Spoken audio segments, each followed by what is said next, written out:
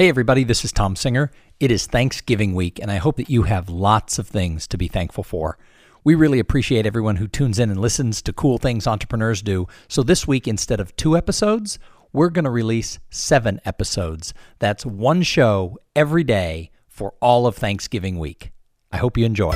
Welcome to the Cool Things Entrepreneurs Do podcast with your host, Tom Singer. In each episode, we explore the interesting lives of business leaders, entrepreneurs, solopreneurs, and others who have a healthy dose of the entrepreneurial spirit. It is time to explore something cool. Now, here is your host, Tom Singer. Thanks for tuning in to another episode of Cool Things Entrepreneurs Do. We're going to have some fun today. We're talking to an author of over 50 sports books. Now think about that. I've written 10 books and people come up to me and say, wow, you've written 10 books. That's huge. How did you do 10? And I think, I don't know, I did it. But 50 is just crazy. So we're going to talk with Ross Bernstein about sort of how he launched into his own world of writing books, and then he became a speaker, and he teaches and trains all over the country. He's been on CNN, he's been on Fox News, CBS This Morning. He's really living an exciting life, both being able to speak and train, but also being in the world of sports. So we should have some fun today. And like all of our episodes, what we want to do is just have a casual chat, like we're sitting around the kitchen table or maybe in a bar having a beer and learning a little bit about the cool things that entrepreneurs are doing. Hey, Ross, welcome to the show. Tom, so great to be with you. How are you, my friend? I'm doing great. I really appreciate you jumping in and doing this. You know, I've been working on this podcast now for, I don't know, probably about 10 weeks. And it's really, really cool because I've had the opportunity to talk with some people I've never met before, but also people like you who I know through business. I know you through the National Speakers Association, and we've run into each other where we've both been sort of speakers at the same conference. But this gives me sort of a whole different flavor of learning kind of how people got started, what they do, and what's exciting. So thanks for joining me. Well, it's awesome, and congrats on the success of the podcast. I've listened to a few of them. They're great, and I know you were up to number 2 in careers on iTunes, which is fantastic. And this is just another tool in your toolbox for all the awesome things that you do. So I'm very honored to be with you. Yeah, it's been kind of fun out of the gate. We've had some really high success in the rankings. This show that we're recording now will come out in about 3 weeks. I don't know where we'll be at that time, but over the weekend we were number 2 for most of the weekend in the careers section and number 5 or 6 in business overall.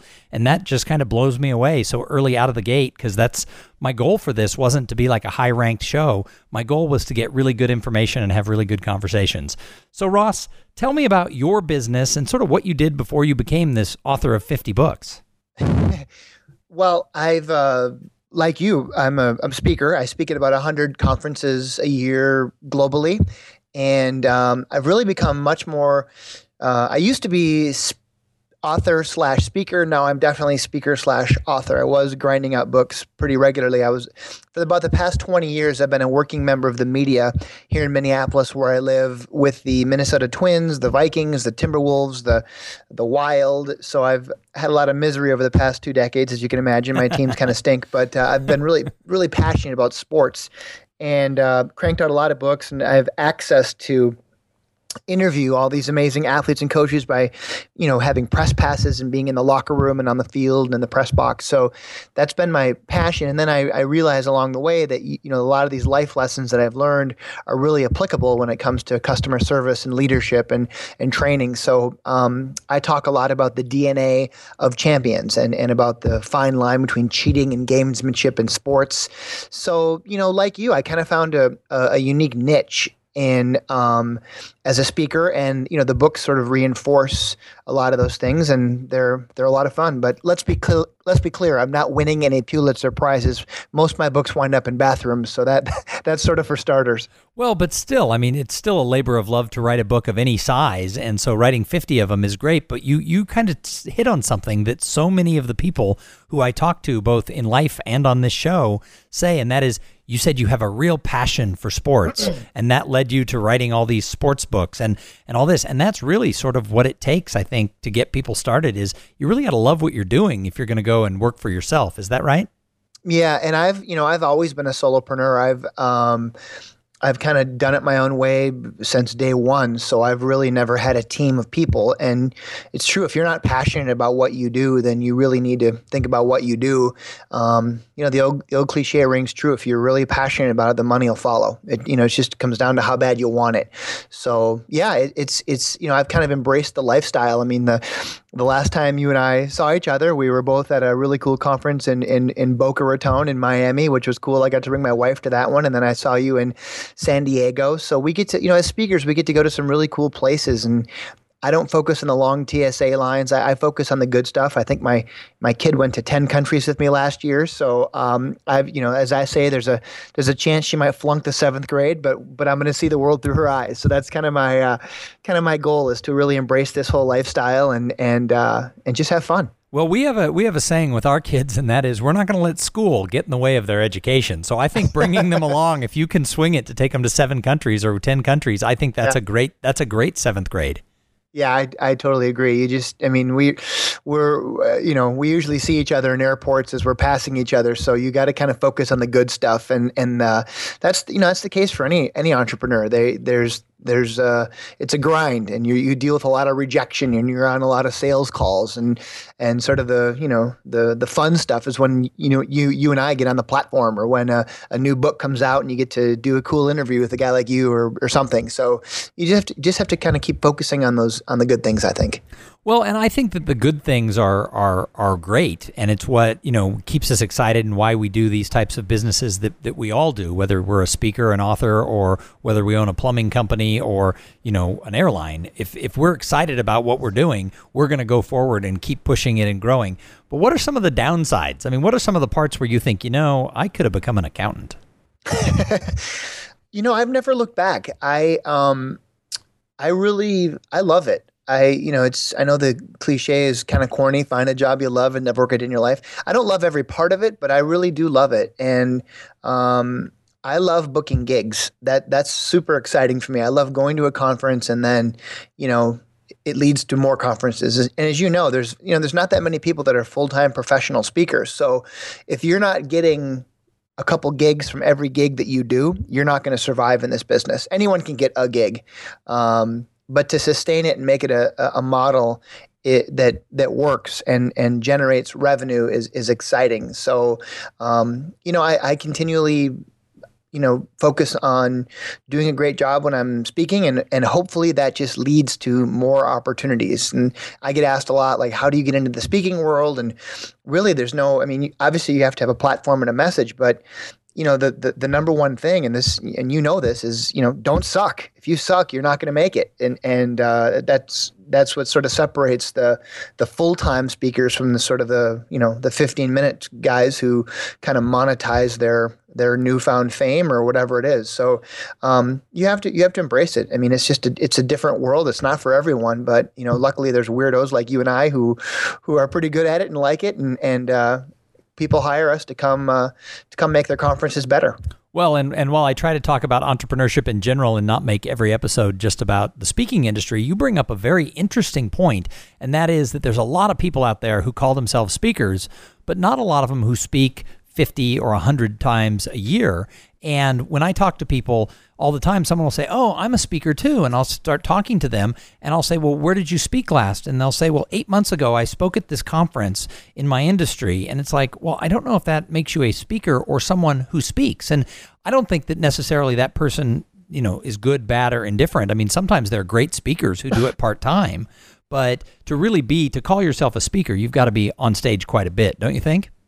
Yeah, I do. There's a difference between speakers and professional speakers and industry speakers and inspirational speakers. There's a whole gamut. But, in line with what you're talking about being an entrepreneur, I think, just that part of it, whatever you do, to be able to communicate what you do and to effectively be able to present, whether it's on the phone or in a presentation.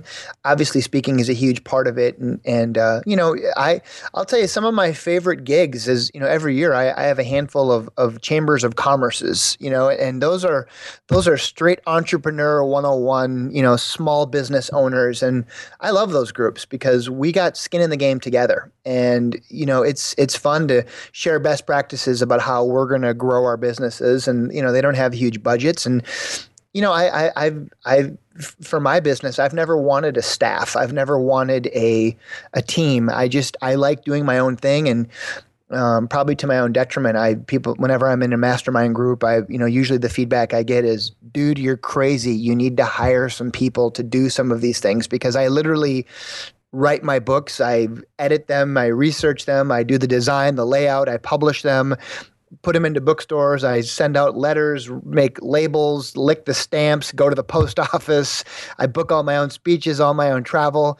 My dog helps me, but it's not that much, believe me. But I don't know. I have kind of a saying. I might not make millions, but there's a good chance I'm going to make $1 million, and that's really what I'm after. And I want to do it on my own terms. And if I want to go golfing or play hockey, then that's what I'm going to do that day. If I want to travel or take a gig here, I'll just do it. I just don't want to have a team of people to worry about, and that's just kind of my model. And a lot of my messages is that you got to find your model, and it's very seductive and tempting in our world as speakers or just entrepreneurs in their world, whether they sell insurance or have a small franchise or whatever, is to get sucked into what everyone else is doing. And I think you just got to figure out what works for you and just do it, and continue to do the stuff you're good at, and the stuff that you suck at, stop doing it. That's kind of the cardinal rule, and that's not rocket science. Well, Ross, that is actually fantastic advice. And it's funny because every time I run into you, I'm reminded you and I are actually a lot alike, because I also am a total solopreneur. I don't have a virtual assistant. I don't have employees. I don't hire temps. If I'm going to send out a postcard mailing, I sit there while my wife and I are watching TV, and I put the labels and the stamps on, or I get my children involved and make it a game. Who can do the most, stamps in the next hour? And, it's kind of one of those things, though, like you talk about, like, falling seductively into whatever you go to the conference and everybody's saying, oh, you must do it this way. Virtual assistants have been a big thing that's been talked about in our world and a lot of the entrepreneurial solopreneur world. And I've actually tried to look for someone to do something, but it's like, what are they going to do for me? There's so many things I have to know, like booking my own travel. I have to know what my options are, because if there's a snowstorm, that information has to be in my head so that I can say, all right, there was a flight on Delta. I can grab that flight instead of the flight on American or Southwest. If I don't know what the options are, then I'm standing in a snowstorm going, uh-oh, I may not make it to my destination. So I like to have my hands in all the pots. And, again, sometimes people go, well, what happens, Tom, if you get famous and all of a sudden all this business starts coming in? Well, the famous people who speak, like the Bill Clintons and the Condoleezza Rices and those type of people, it's a different business than where you and I live. And so when people ask me what happens if, you suddenly flip over to the side of celebrity, I'm like, well, then I'll have to change my business plan. But for now, my business plan is just continue to go out and speak. I've got kind of a traditional speaker's model where my business is made from me speaking. And do I have other products? Sure. But the focus of my business and what I love to do is being on stage. So I totally get with what you're talking about. Yeah, it's a different, it's a different paradigm. I have one kid, so we're able to travel and make it work, whereas a lot of people have multiple kids. It's tougher. My wife recently quit. She worked as a dietitian, and so we could get benefits and part-time, but just said, you know what, let's just buy insurance and come help me try and grow our family business together. And that's really how we look at it. So she helps with research and kind of the chief relationship officer. I've kind of we're new at it, but that it takes. I grew up in a family chain of fourth generation furniture stores in southern Minnesota. So great grandpa, my dad, my brothers. That's just kind of how I look at it. It's like growing up on a farm. You just jump in and do stuff, and that's really. I don't need people. I don't want people. It just kind of makes everything more convoluted and crazy. So, you just kind of do what you got to do. And that's really what being an entrepreneur is all about. It's just being scrappy and just, figuring out how to do it and get it done and be awesome at what you do, be easy to work with, be trustworthy, be likable, and people want to do business with you. There's really no rocket science to it. It's just very simple things. And that's a lot of the stuff I teach are soft skills about, these are things that amazing athletes do on and off the field. And if you emulate those things, you're going to have success. It's very simple stuff. So you bring up an interesting thing about having your family involved. You have one child and your wife now works with you. So how do you sort of make all that work between, being the speaker and the writer and the chief bottle washer, along with having your wife involved in the company and taking your daughter with you? How do you make it all work? we just make it work. Like you, we just make it work. It's just, we just have fun. It's, my wife, I had a gig in Phoenix a couple days ago. So my wife and I went to Phoenix. Our daughter stayed with grandma and grandpa. We've got trips coming up to Puerto Rico and some other overseas trips, and we're just all going to go, and she's going to miss school. And we met with her teachers, and they said, yep, you can, take a picture of the homework and text it back to us, or you can do a FaceTime and join class. So we're just kind of embracing technology and making it work. And there's no rules. I mean, it's what we do, Tom, is crazy. People pay us to go talk. It's really criminal. If anyone, understood what we actually do, we're very blessed to be able to do what we do, and we get to write books, and people clap when we go to work. I mean, I wish everyone, got to feel how great it is when you do your job and people clap. It's pretty cool. Thousands of people suddenly stand up and start applauding because you arranged the furniture correctly or something. Yes, exactly. Yay, that was fantastic. It's very odd, but it's just it's fun, and I really wouldn't have it any other way, and it's just an odd existence, but I love it, and you love it, and there's not that many of us that do what we do. It's funny, we speak at conferences all the time, and you and I have a conference called the National Speakers Association Annual Conference, and it's a full-fledged freak show. You just look at people and go, you've got all your limbs, must be a cancer survivor, maybe the sole survivor of a plane crash. Everyone has some crazy story. Did you found a .com? Did you do something? And you just have to find your niche and kind of own it and be amazing at it, or you won't last. So it's no different than when you and I work with franchise groups or independent insurance agents or real estate agents or whatever entrepreneurs are. You just have to kind of find your niche and network with really cool people and try and help each other. And really, that's been the biggest probably secret of my success, is really helping my competitors. I probably get a third of my business from my direct competitors. Guys like you. I'm always trying to share. I mean, when I go keynote a conference, I know there to be, a few truths. Number one, they're going to have a conference next year. Number two, I'm not going to be the keynote speaker. And number three, I really hope it's one of my buddies. So I always am trying to recommend them, and they do the same for me. And it's just the simple laws of karma. If you're just a really good guy and you help people, they're going to help you. The ones who don't, then you're not going to help them. And I really try and grow my business through that very simple mantra. So I agree with you. I mean, I've gotten very involved with our trade association, the National Speakers Association, and every now and then I'll meet a speaker who's out there, fighting the good fight, working, and I'll ask them if they're involved. And I remember one woman said to me, "Why would I be involved with that organization? I only go where potential clients are." And I thought, yuck. That's all you do? You only go to conferences where everybody there you can sell to? It's like everyone else in the audience has a pork chop hanging around their neck, and she's a hungry wolf, and she goes to devour them. And I asked her about learning best practices and getting referrals from other speakers. And she was like, no, they're my competition. Every time you speak, you've taken food off my table. And I'm like, I just don't want to live in a world where the pie is that small. Yeah, I totally agree. That's not my model at all, and I'm actually quite repulsed when other speakers or anyone gets in front of a group and tries to sell you something. My books, I call them currency. And whenever I speak, I always give them to people in the crowd, and I try and meet people at the dinner and the lunch, and to customize our programs as you and I know what we do, and I'll just throw them in the crowd. I'm never selling anything. I don't like when speakers get up and they have an agenda and they want you to buy their DVD package or their coaching services or their online university or their books or their ebooks or audiobooks. I just find it really cheesy. So I never do it. And that's just what I do. It's to each their own, but I think people see through it. So that's just not my model at all. My model is just, quite frankly, be really good on stage. And if that happens, other people will hire you. That's just, it's a very, the best advice I ever got at an NSA conference, our speaker conference, was from this whale bureau who everyone wants to work with, the proverbial hot chick that everybody wants. And I just was, like everyone else, was dying to just meet this woman and get on her radar, as we say. And she finally just said to me, and I was a newbie, I was fresh, in the biz. She said, Ross, just be awesome on the platform, and when you are, we'll hear about you and we'll be in touch. And it was brutal.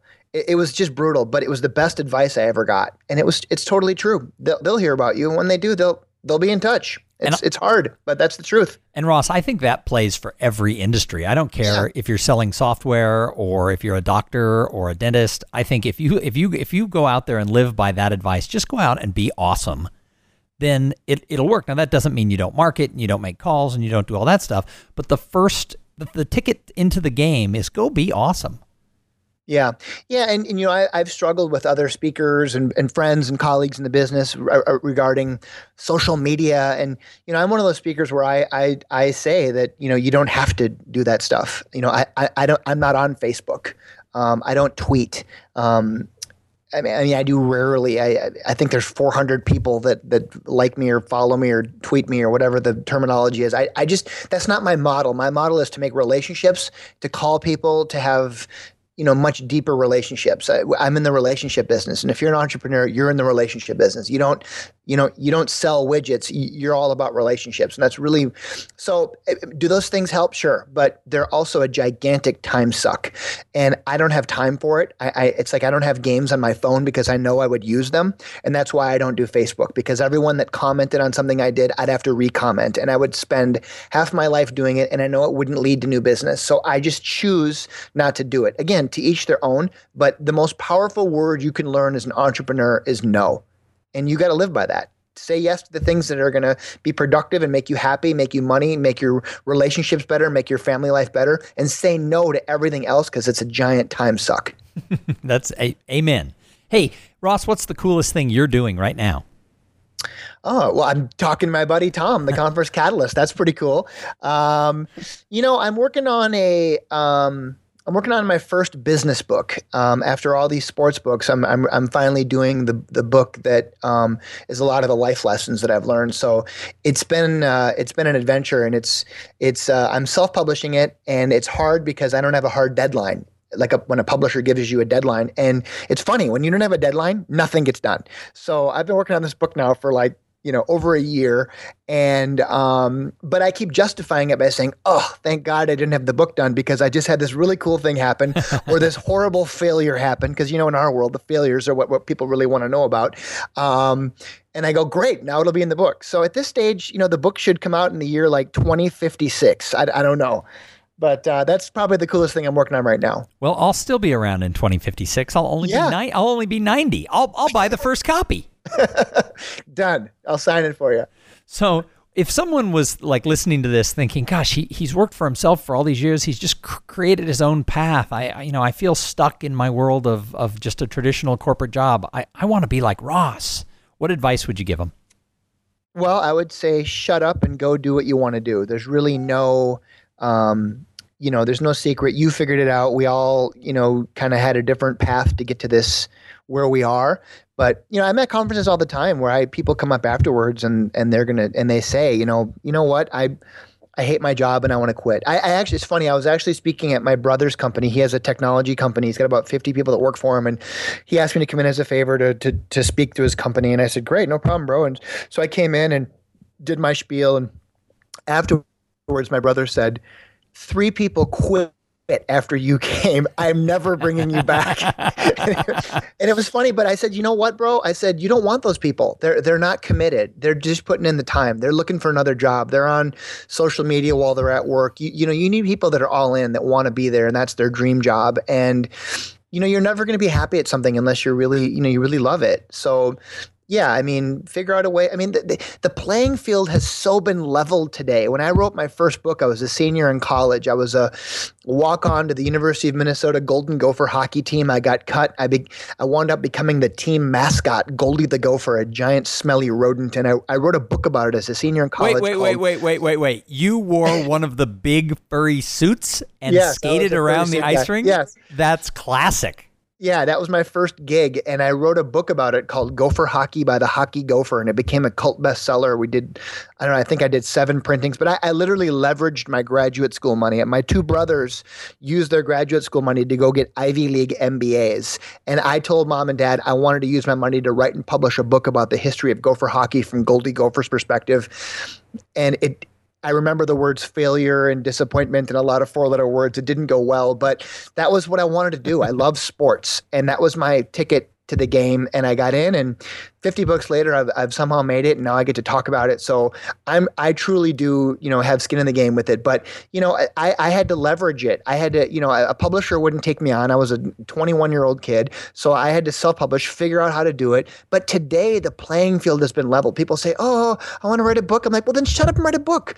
They have ebooks. You can create a Word document and go to Amazon and you have a book. You're now an author. Congratulations. You and I are the same. Well, the playing field has been leveled. Anyone can have a radio show. I mean, look, we can be in our mother's basement doing a radio show in our jammies. You can have a TV show. I mean, you can make a magazine. There's no excuses anymore. Shut up and go do what you want to do. It's just completely lame when I hear people say, oh, I can't do it. Yes, you can. Just and when you go do it. When you wrote your book, self-publishing was kind of looked down upon. I mean, how many years ago was the Goldie the Gopher book?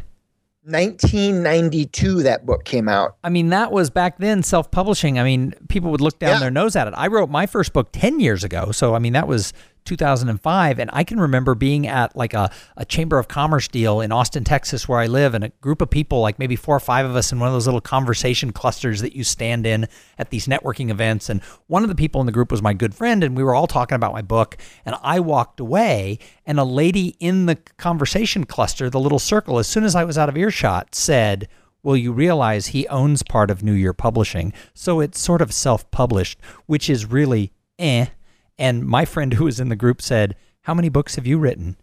To which she said, well, none. And he said, well, then why don't you not critique other people till you've done one? And of course, that little conversation got back to me, because anytime you badmouth anybody, someone in the group will go tell the person you're talking about. But the lesson I got out of that was that there were people who looked down on it and found reasons to undermine it. Nowadays, self-publishing, it's like, you're cheered as you walk down the street for doing it yourself. So there's no reason not to do it now. Yeah, I mean, my new book, I'm not even putting my newest book in bookstores. I mean, that model's dead.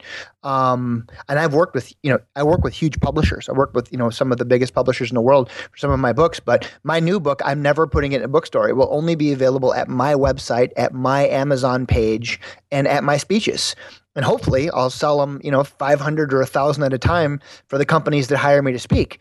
The traditional model for books is dead. So I don't choose to go that path anymore. I don't need to be in bookstores anymore. I've done thousands of TV interviews. I don't need to say, look, Mom, I'm on TV by promoting a book. I'm only interested in helping my clients have a deeper dive, have more content. So that's, technology is changing. So that's just going to be my model, and I'll self-publish it.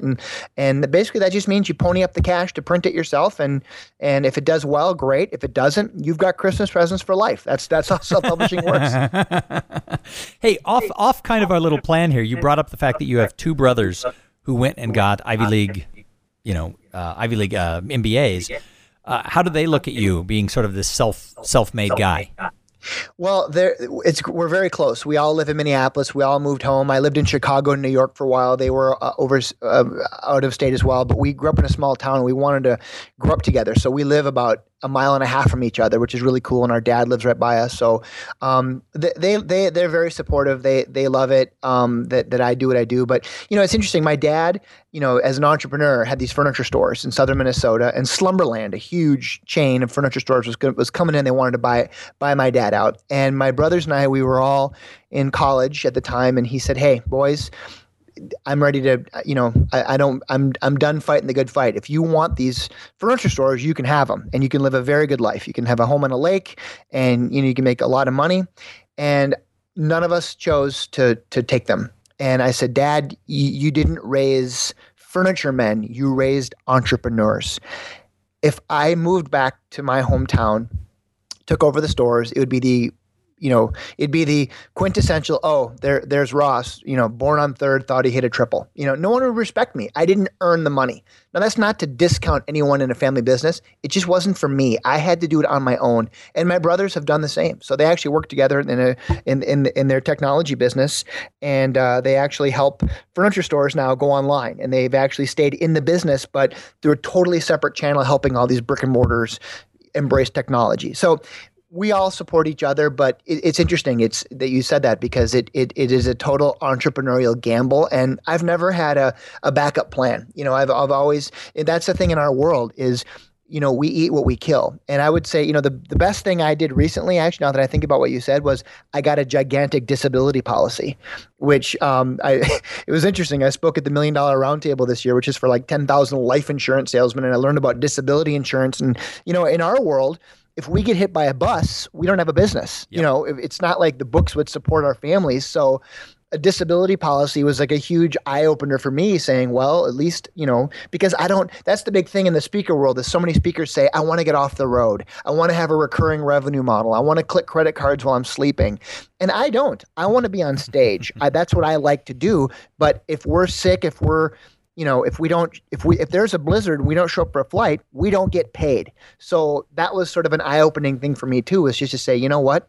I don't have a business, so this is what I got to do. I do think you're right that your dad, I love that you're saying that you didn't raise furniture men, you raised entrepreneurs, and that I think is very cool. My father worked for an insurance company for his whole career and, was 40 years retired with a gold watch. And I have 3 older brothers, and 3 of the 4 of us are solopreneurs. One is a real estate appraiser and has an extravagantly successful residential real estate appraisal firm in the Bay Area. And my other brother is a saxophone repairman. Wow. Which always gets people to kind of say like, what's a saxophone repairman? But he found something he loved. He loved playing the saxophone. He loved the intricacies of the horn. And, he created a business helping other people make their instruments sound better. And it's just amazing to me. That was sort of my example, my older brothers, that if you want to do something and you like something, you can just go carve your own path. And, my other brother works for a large accounting firm. But 3 of the 4 of us are solopreneurs, which I find very interesting because our dad wasn't an entrepreneur. Well, I think it's cool, and I think your model is really cool, and I'll toot your horn for a second because I know you're very modest, but in our world, you're one of the most respected guys in our world, super successful, and as the conference catalyst, what you have done by creating this niche where you come in and you become like the MC, the keynoter, whatever they need you to do. You're like this Uber Julie McCoy from The Love Boat, where you just kind of handle everything and make, this synergy throughout conferences, and you give meeting planners and VPs of sales just this sort of calm when you come in and do what you do. It's really cool. It's neat that you come in and do this tremendous deep dive, helping organizations have more amazing meetings. And, I just think it's so neat that you've created this niche that is so successful for you, and it's always a treat for me when I'm at a conference knowing that you're going to be there and that you're going to be able to sit in my session and I'll get to see you do what you do, and I'm just super happy for your success, and you've created this really awesome niche. So it's very, very inspirational to see other people kicking butt, especially when they're my friends. So congrats on all of your success, Tom. Well, thanks. I do appreciate that, and I wrote that down, the Julie McCoy of conferences. I'll have to stew on that if I like that analogy or not. Put the little TM up there quickly so no one steals it, right? That's exactly right. I'm your cruise director for your conference. That's right. So Ross, I know that you have a really big heart, and with your success comes that feeling of giving back. How do you give back to the greater good? Because I always think the best entrepreneurs don't just like count the money chips over in the corner, but they find ways to serve our society. What is it that you do? Well, I do a lot. Thank you for asking. Philanthropy, as I say, it's not only good purpose, it's good business. So I'm involved in a lot of charities. I'm probably in, a dozen charity events every year. I use my books as currency. Whenever I play in a dozen charity celebrity golf tournaments a year, and I'll always donate, hundreds of books. So everyone gets one for their gift bag, creating win-win situations. The charity that's nearest and dearest to me is the Herb Brooks Foundation, of which I am the president of this 501c3 charitable organization and co-founder. And it's an amazing organization. Herb Brooks was my hero. I met him as a 10-year-old at his hockey camp after the 1980 Olympic Miracle on Ice hockey team won the gold medal. I went to his hockey camp and I won the Most Improved Award, which, as you know, goes to the guy who sucks the most. And we became friends, and he later asked me to write his biography. I was a year into his biography and was actually golfing with Herb the morning of August 11, 2003, the morning Herb was killed in a car car accident. So I wrote a couple books about Herb, and I give proceeds from my books and my speeches to the Herb Brooks Foundation to grow hockey. We have a training center here in Minneapolis where the women's Olympic team trains. We give inner city kids hockey equipment, ice time. We get kids from low income areas, kids whose parents are in the military, kids with special needs. We want them playing hockey, and something I'm very passionate about. So that's my thing I'm most near and dear to, but I'm definitely involved with a lot of different charitable organizations, and whether that's speaking at their events or donating, I get hit up constantly to donate stuff, and I always do because that's just what we do. So that's just kind of my thing. I don't really advertise it a ton, but it's just something I'm very passionate about. No, well, and like I said, I know you, and I know you have a big heart, and I know you do want to make the world a better place. So thank you for all that you do. Yeah, I think the key for anyone is you need to give strategically. Don't just give willy-nilly. Give something that you're very passionate about and you have skin in the game. And I think that at that point, it's good. You know, the other way I will say too, I'll add, is that I write a lot of celebrity biographies, and we always create a charitable foundation. The most recent one, I wrote Mark Trestman's biography. He's a head coach of the Chicago Bears right now and not doing real well right now, sadly. But we created the Mark and Cindy Trestman Foundation, for all the proceeds from his books and from his speeches goes to that cause. So he's never selling a book. He's always selling a cause. And the cause for Mark is to cure Alzheimer's disease. His mother-in-law died of Alzheimer's. It's very personal to him. So every book I create, we're always creating a charitable organization, a foundation, a platform. And I really talk a lot about that even in my speeches, about how philanthropy is not only good purpose, it's good business, and how you need to align yourself strategically with causes that you really believe in. Because at the end of the day, people like to do business with givers, not takers. And I think that's a huge thing if you're an entrepreneur. Give unconditionally, and by the laws of karma, the people that want to do business with you, they will give back, and you will be aligned. So it's a very intricate thing. It's a simple thing, but I think people need to think about it a little more strategically. Well, and as one of the huge legends of the speaking business, Zig Ziglar, who passed away himself a few years ago, Zig Ziglar's famous saying was, "You can have anything that you want in this world if you help others get what they want in this world." And so the people who really go out of their way to help others and give back and serve charities and serve philanthropy and the greater good, they always see it come back. It always comes back in spades. And so I don't understand why people tell me I'm too busy to be involved. It's like, no, you're too busy not to be involved. Exactly. Yeah. Amen, brother. You totally hit it on the head. Yep. So Ross, if somebody listened to today's show and they were like, I like this Ross Bernstein guy, I got to find out more about him and his books and his speaking and his Champions Code, life's lessons for accountability from the sports world to the business world, how do they find you? I have a website, rossbernstein.com. That's simple. All right. Well, no Twitter handles, no Facebook pages. Just that's where I want them to go. All right. That's pretty simple. Go to rossbernstein.com. Boom. Done. Simple. Hey, after you go to tomsinger.com, of course, then you can come to rossbernstein.com. That's right. So thank you very, very much for being a guest on our young little show here. I'm having a lot of fun. We're learning. We found our voice. I think we've got these chats going. This one went a little long because you had so much to share. So hopefully everybody stuck with us till the end. But thank you very much for listening. If you're a new listener to Cool Things Entrepreneurs Do, come back. We have 2 shows a week. Download them, and if you like them, run over to iTunes, leave a review, and thank you very much. We'll hear you the next time we are here with another show. In the meantime, go out and have a great day. Thank you for being part of the Cool Things Entrepreneurs Do podcast. Without your participation and listening to these conversations, there is no show. Connect with Tom at tomsinger.com and follow him on Twitter at @TomSinger. This podcast was produced in part by Podfly.net. Podfly, passion for great-sounding podcasts. This podcast is a part of the C-Suite Radio Network. For more top business podcasts, visit c-suiteradio.com.